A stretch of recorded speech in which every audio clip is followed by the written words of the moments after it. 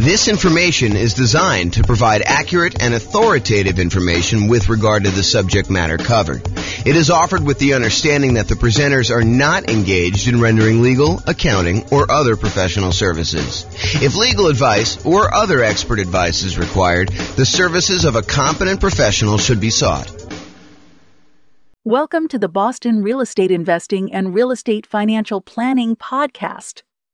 Learn all about investing in real estate in Boston, Massachusetts, with a combination of real estate financial planning and modeling with numbers specific to Boston, plus syndicated, more generalized recordings of live and pre-recorded real estate investing classes, not all of them specific to Boston. Be sure to stay tuned after the podcast for a message from our sponsors. Well, good morning and welcome, everyone. We got a pretty exciting class today. I think this is like the traditional comparison that you've been waiting for. It is the class about, is it better to buy 20% down rental properties or to invest in the stock market? And we will do this analysis in about 300 U.S. cities.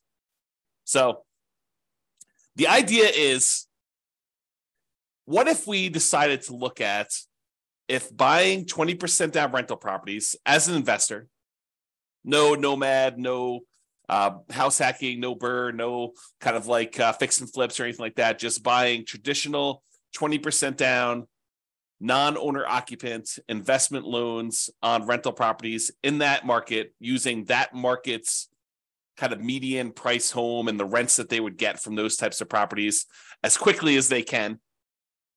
Basically when they've saved up enough for a down payment to do that. And in the meantime, they'll be investing in the stock market, just like the stock market people are going to be investing in. And so they'll kind of say, is it faster to do these 20% down rentals in order to achieve financial independence and to figure out how much of net worth they have at year 40, which is kind of our cutoff point for doing that. So we'll go look at all those numbers and we'll see once and for all, although it's not really once and for all because there's all sorts of variations in these things. But we will see once and for all with this particular set of assumptions, which one is better? Which one gets us to financial independence faster? Which one gives us a higher net worth? Which one's riskier? And so we'll look at a lot of those different things. So I've modeled this out in about 305 US cities. And so let's look at it. In both scenarios, whether you're doing 100% in stocks or you're doing buying up to 20% down rental properties, in both those cases, I assume that this particular person was renting the entire time. They were not buying owner-occupant properties to live in first and then doing the strategy. And the numbers would change if they decided to buy an owner-occupant property and then do either all investing in stocks or then do all buying 20% down rental properties, up to 10 rental properties. The numbers would definitely change because then they'd have an owner-occupant property. It would change a lot of the characteristics of the investment. That owner-occupant property matters a lot. I'll say it that way. And we'll see that come up time and time again when we do our analysis, because this is sort of like part of a series of classes where I look at comparing two different strategies and I show you how they do head-to-head.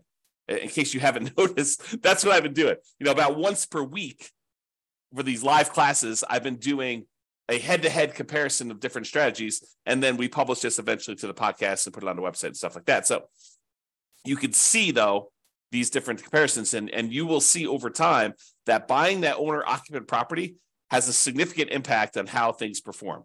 And most of the time, it's better. So if you get nothing else from this stuff, look hard at whether you should buy an owner-occupant property first in your marketplace. Okay, so in this case, though, we're talking today about putting 20% down, buying rental properties, or investing in stocks. In both of those situations, both those scenarios, they're renting the entire time themselves. They are not moving into a property that they own. Okay, trying to make it as fair of an apples-to-apples comparison as we can. In the cases where they're putting 20% down, they save up their money until they have 20% down for non-owner occupant property, and then they repeat that until they have 10 properties, 10 rentals in total. Then they stop buying. Any extra money that they have coming in, they stick in the stock market just like the people investing in stocks, except these guys would have 10 rentals at that point. They buy the next property when they've saved up enough money for the down payment, plus any closing costs, plus 6 months of reserves for their personal expenses, plus 6 months of reserves for every property that they own so far. So if they only own 2, they need 6 months of reserves for those 2. If they own 8, they need to do reserves for all 8. And additionally, they need to be able to qualify for the loan based on a 45% debt to income ratio. We don't just give me a pass and say you don't need to qualify for a debt to income ratio. We do that calculation. So in markets where you have, challenging economics, where the prices are really high and rents are not quite that high, and that actually hurts your debt to income ratio because maybe you have negative cash flow on them, then we need to overcome that if you're really close to your debt to income ratio in order to be able to buy the next one. In cases where buying a property has really good cash flow economics, the amount of the price to rent ratio and your expenses on that property are such that when you buy a property, it actually helps your debt to income ratio, then that actually is probably not a factor. Your debt to income ratio will be easy to achieve there. Okay. But we do that calculation. So it's important for you to realize that that is a factor in this stuff. And while the 20% down people are saving up to buy their rental properties, they're also investing in the stock market with any extra money they have.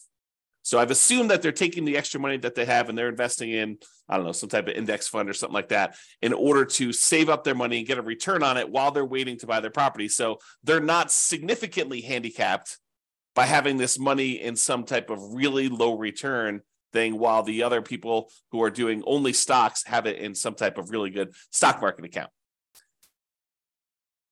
And the people that are investing in stocks, they don't have any property at all. This is just stocks completely. And if you want to see the comparison of this, I have the URL on the screen. I'll try to put it in the show notes. If you're listening to this on a podcast, so you can kind of go and tag that. If you're watching the video, you can see it there and type it in. Or just go to the model page and you can go find the one that says 20% down payments versus stocks. And you can find it that way too. All right. So what does it mean for them to be financially independent? I want to talk about this so that you understand what triggers someone being financially independent. And this is the same definitions I've been using for people when they're thinking about being financially independent themselves, but this is the mathematical way we determine if someone is financially independent. And it comes from 5 different sources. I'll cover the 3 easy ones first. There are 3 sources that are super easy. It's all the passive income. So passive income from any Social Security, which we're not modeling in this case.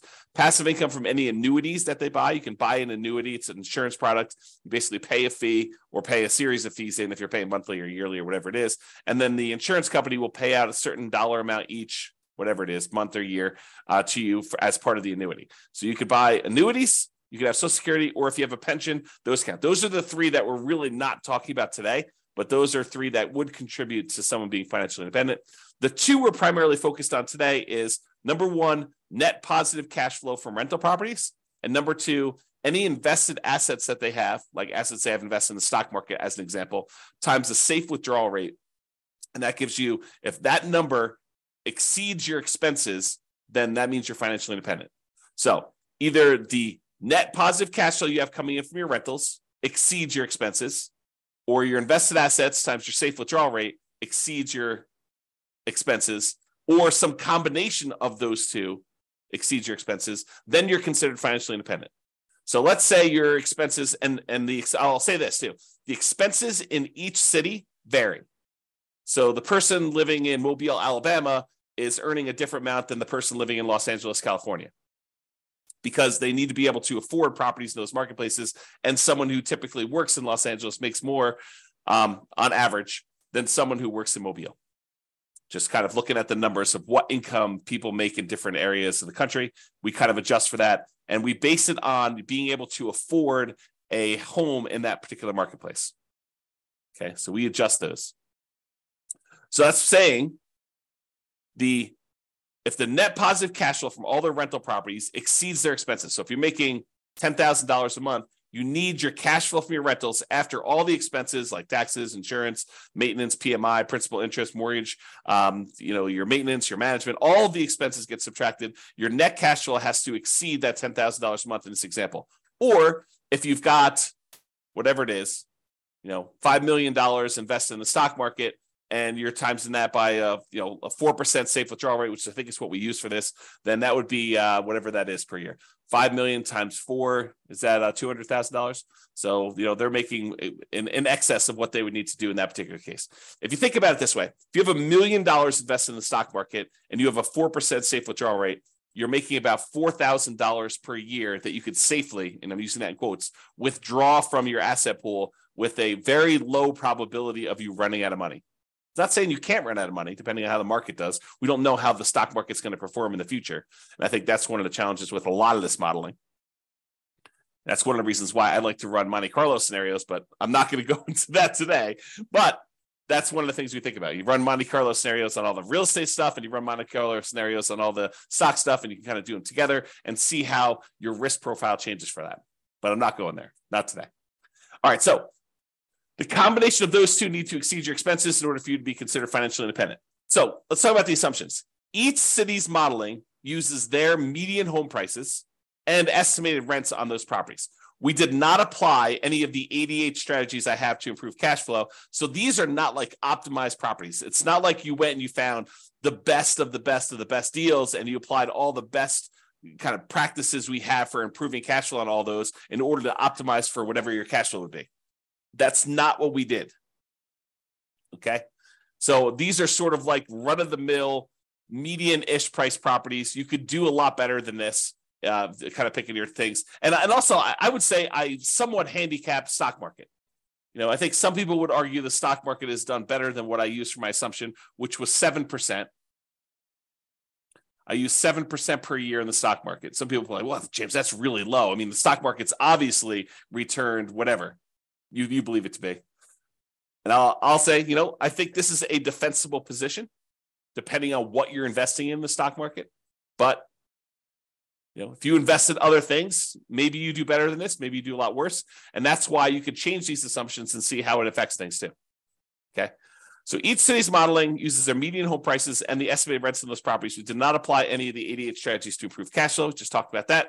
The job income, as I mentioned before, it does vary based on what city you're in so that you can afford a property in that marketplace. We didn't want you to be in a marketplace where you make so little that you can't afford a property in that marketplace. But then at the same time, in order to become financially independent, you need your kind of like assets to overcome your expenses now. So because your income is higher, you have a higher threshold to be considered financially independent. So even though we give them a little bit in higher income in that particular marketplace, we also penalize them a little bit in saying that they now need to overcome that number in order to be considered financially independent. So to those that are given more is required. Another way of saying that. Okay. We just started off in every one of the cases, whether they're buying stocks or they're buying 20% down rental properties, everyone started with just enough such that they would have had enough for a 5% down owner-occupant property with some closing costs. In other words, everyone starts with 7% of the price of a property in their marketplace. 5% plus a couple of percentage points for some closing costs. And if that number is below $10,000, we set a minimum of $10,000. And this is true even though they are not buying an owner-occupant property. But the reason we set it up this way is we are going to compare this to people that do buy an owner-occupant property. And so I wanted to be close to apples as we could. So they all start with money as if they could go put a down payment down and buy an owner-occupant property, even though in this particular case, they're not. They're 7% of the way toward their 20% down payment in the case where they're buying rentals, and they're 7% of the way in order to take that money and invest in stocks. They're not really going to buy a rental property, but they could if we do another strategy where we compare these. Okay. And then the interest rates, if they were going to buy an owner occupant, they'd be about 6.5. In this case, they're not. And if they're buying that 20% down properties, we assume the interest rate's about 7%. So it's pretty close to where we are today, although, and I could change these, but right now we are using 7%.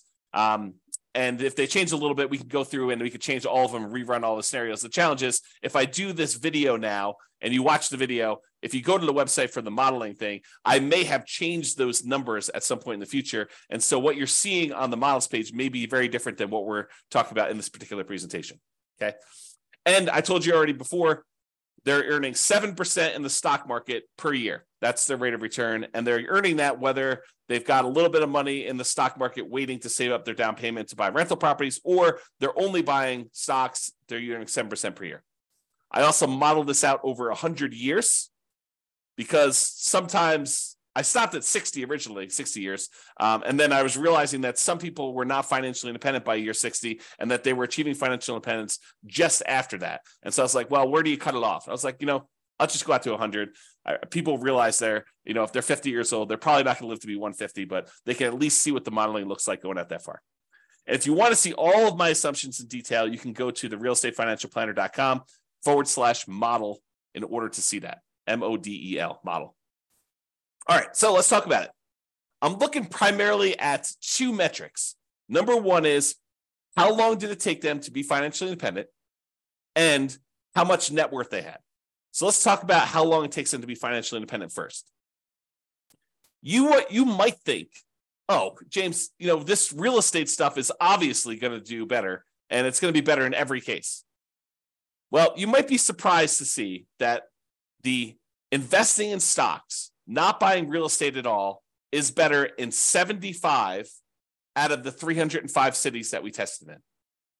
So about 25% of the time, they achieved financial independence faster if they invested in stocks than if they invested in 20% down rental properties. And you're like, what are you talking about? Is that even possible? Yep.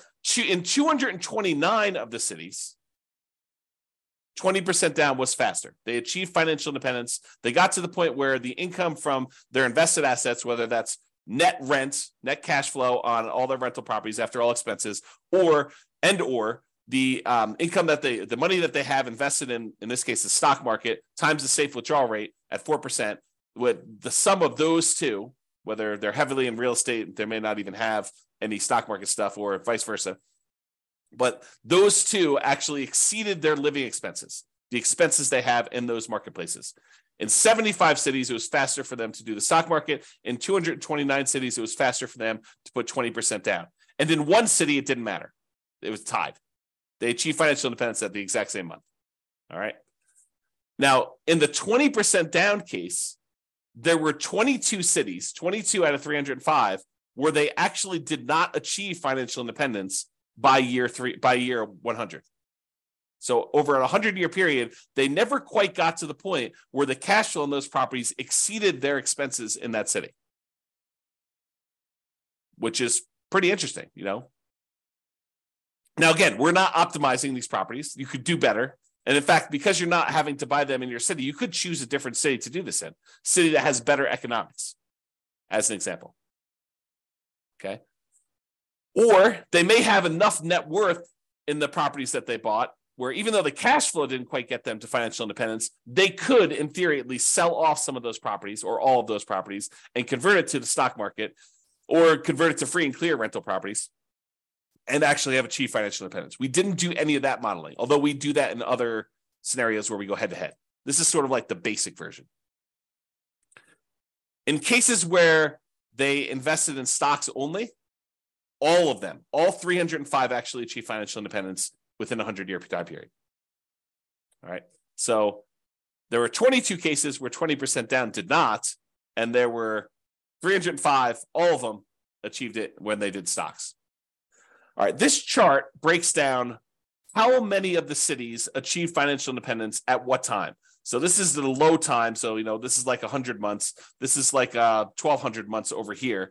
The red kind of area is the number of 20% down ones that achieve financial independence there. So, for example, at about the 300 month mark, there were about 20 of the cities that achieve financial independence. And you can see that the 20% down ones are spread out. I wouldn't say exactly evenly, but relatively evenly over time. Kind of like a little bit more in this kind of like 200 to 600 range, a lot fewer the later on you go. There are a couple really early ones where you achieve financial independence very, very early in those cities. However, the stock market one is very different looking. There's a whole bunch, almost 80 cities that achieve financial independence, just after this, whatever this is, 550 month period. And then there's a bunch that kind of achieve it right after that. And then a whole bunch kind of like taper off so you don't have very many at all the later you go. And so you can see the characteristics of when you achieve financial independence look very different depending on whether you're doing 20% down or you're doing stocks only in those different markets. Like when you're likely to be financially independent looks very different. There's a wide range when you put 20% down. There's a kind of like hard left-hand side, lower end boundary for the stock market one, but then it kind of grows, kind of like tapers off pretty rapidly there. And a lot more of them achieve financial independence kind of like in this time period, if you're looking at that. Okay. All right. Now this chart, this shows you how much better, how much faster investing in stocks is or investing in 20% down is for each individual city. So each one of these dots is a particular city. The number here on the left-hand side shows you how many months better or worse it is. So here's 0. On 0, these would be the same. So this is the one where it was exactly the same. But if it's greater here, if it's green, it means that the stock market one was better by that many months. So there are times when investing in stocks was almost, I don't know, what is that? 250 months, 20 years better. So there are times when investing in stocks was 20 years faster than investing in 20% down rentals. However, there were times when investing in rental properties, putting 20% down was 20 years better for these cities. So there's a wide range, a big difference between these. I'll tell you, it looks just eyeballing it that there are times when investing in 20% down is a lot better, way better than it is when you do the invest in stocks. And there are fewer times here where they are better than if you invest in stocks. So you can kind of see the number here. Now, this is also on a scale showing you the price of houses in that marketplace, because I'm often asked, James, so is it like the more expensive houses that where it's better to actually do the stocks, or is it like the cheaper houses, or does it matter? And in this case, I would say it doesn't really matter. There's probably a few more of the ones where 20% down is better, where you have cheaper houses. But and there's so few data points up here that I wouldn't say that it's generally better here. Although there are 2 data points with really expensive houses where it was better to do stocks. However, there was one here where it was really, really expensive, where it's better to put 20% down. So I don't know. I think the general trend is maybe a little bit in favor of 20% down rentals over stocks on the lower end, but not by like a ridiculous amount. It's not like it's universally true. There are some over here where you're less than $250,000 for a house where it was still better in order for you to buy, to invest in stocks than it was for you to buy rental properties. Okay. All right. So let's talk about net worth. We talked about the speed to getting to financial independence. Now, who has a higher net worth at year 40, whether you invest in 20% down rentals or you invest in stocks? So in 34 cities, a little bit more than 10%, in 34 cities, you have a higher net worth investing at year 40, investing in stocks than investing 20% down in rental properties. However, in 271 cities, you have a higher net worth if you invest in rental properties. So about 90% of the time, you'd be better off from a net worth perspective investing in 20% down rentals. For about 10% of the time, you would have been better off investing in stocks, which I think surprises a lot of people. They're like, real estate, it's always better. It's not always better. Most of the time it's better, but it's not universally every single time better. And honestly, we're sort of handicapping both in some ways, right? We're not picking ideal rental properties. So you could say, well, you're really sort of like giving the short end of the stick to the 20% down rentals. Yeah, but I'm also not doing crazy aggressive, a 12% return per year in the stock market either. So both of them are sort of handicapped. And depending on what actually happens, we won't even know. Like we could predict the future right now, based on some reasonable assumptions about what has happened in the past. But I mean, we could see 17% per year in the stock market. And in that case, the stock market would do probably better than a lot of real estate stuff, provided the real estate does the same as what it's done. Or real estate could go on a tear. I mean, this last year, when interest rates have risen, it's been slowed down quite a bit as we try to get inflation under control. However, going back even before that, the last 5 years, where real estate prices have gone up like crazy, if that growth rate were to continue, yeah, real estate would look amazing. right? But we're not seeing this like ultra low interest rate environment where we're seeing 3%, 3.5% loans on non-owner occupant properties, and property values going up 10% a year and rents rising almost in line with that. I mean, we're not seeing those things, and that is not historically over a very long period of time what has actually happened. So I don't think we could use those numbers and be kind of like reasonable about stuff, to be fair. So we're using very reasonable long-term numbers. I think we're using 3% per year for appreciation. Got to give you an idea. We're using current interest rates, current rents. Although I'm not an expert in every one of these markets. Maybe you go look at my assumptions for your particular city. And you're like, James, you're off. You're wrong on these numbers. Okay, fine. Reach out to me. Tell me what the right numbers are. We'll rerun them and do it. But it's only going to affect one of the cities. So a lot of these cities I feel pretty confident in. Maybe not every one of them. So there you go. So you can kind of see there, and there were no situations where it was exactly the same net worth at year 40. Now, this is that same type of chart before where we show you how much better, and instead of showing you how many months better, now it's showing you how many dollars better it was in net worth at year 40, broken out by the price of houses in those marketplaces. The red dots, each dot is a city, by the way. The red dots are the ones where the stock market had a higher net worth, and the green dots are the ones where putting 20% down had a higher net worth. And the first thing I'll point out to you is the ones where you put 20% down, there were a lot more cases where your net worth was not just a little bit higher, but a lot higher. So you had a much higher variance, much higher range of how much better these strategies were. Sometimes putting 20% down was not like $500,000 better. It was like $10 million better. Significantly better. But the red ones, the ones where the stock market was better, those all are relatively small differences better. So, they might be better, but it might have only been better by, $500,000 as an example. And there are not that many of them, as we showed you before. Okay. Now, is this skewed toward higher price houses? Yeah, maybe a little tiny bit. The higher your priced houses, the better the stock market was than buying the rental properties. But there are some cases where doing the rental properties, 20% down rental properties, where you're putting, where you had really expensive properties, where those were better too. There's a couple green dots at very expensive houses as well. It tends to look, just eyeballing this really roughly, that when you have low-priced houses and you're buying 20% down rentals, you tend to have a higher net worth than if you invest in the stock market. But there are exceptions to that. There's at least one right here where that's probably in the $200,000 to $250,000 range, and there's a whole bunch between $250,000 and $500,000 where it was better to actually invest in stocks. Okay. All right. There were 21 cases where even with 6 months of reserves for your personal expenses, 6 months of reserves for a rental property when you buy a rental property, that the cash flow was so ugly buying rental properties that you ran out of money. And those were all cases where you were buying rental properties. You never ran out of money if you were doing stocks. Okay. And in 284 cities, you didn't run out of money in any of those. Okay. But in 21 cities, there were ones where you ran out of money. Now, we did not apply any of the 88 strategies to improve cash flow. We did not cherry pick better deals. If you happen to be in a market where the cash flow is really, really, really, really ugly, you don't have to buy in your marketplace.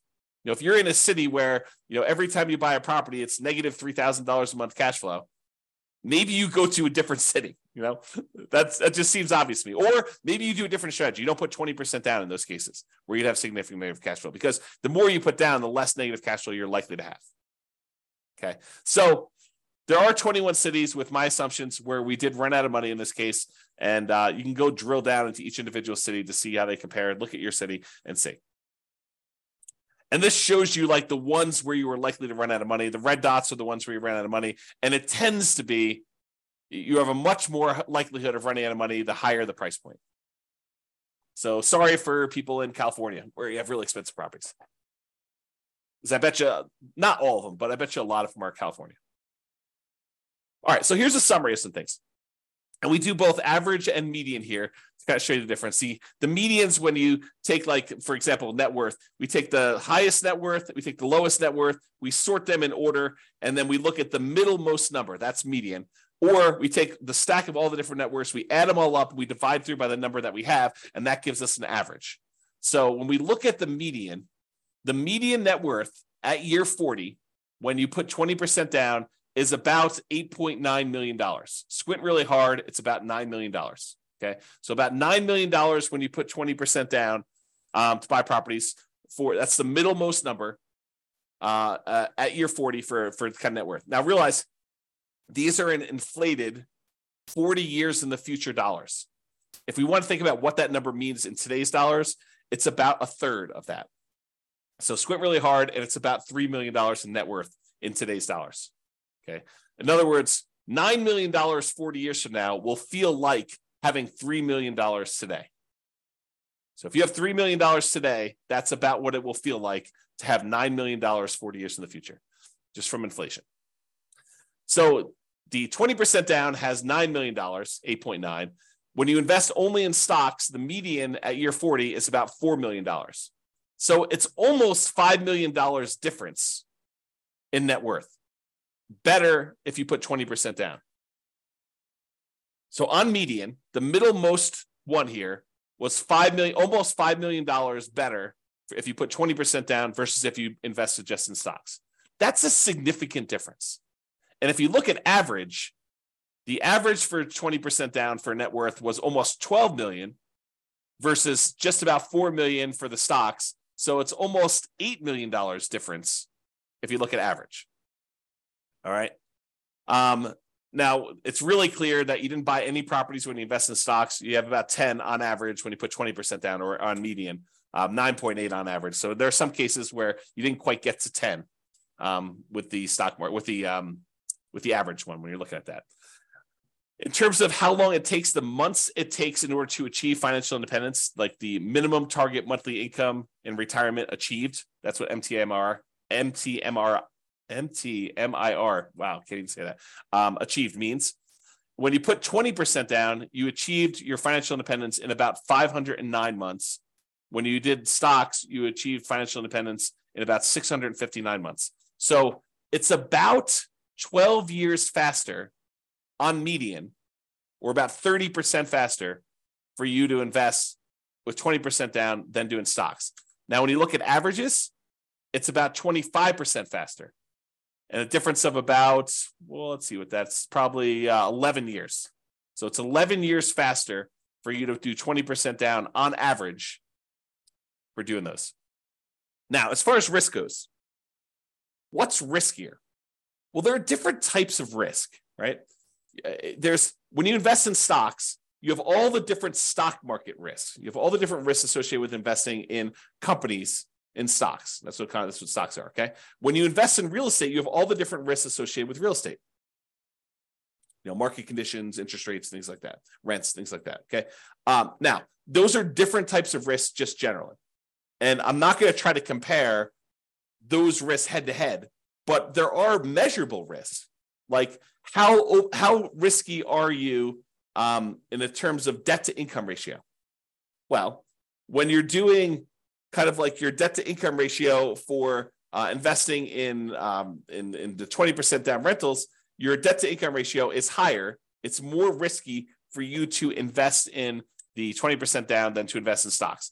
And the average debt to net worth, 47% on average compared to zero, or the average debt to account balance, 219.84% to 0%.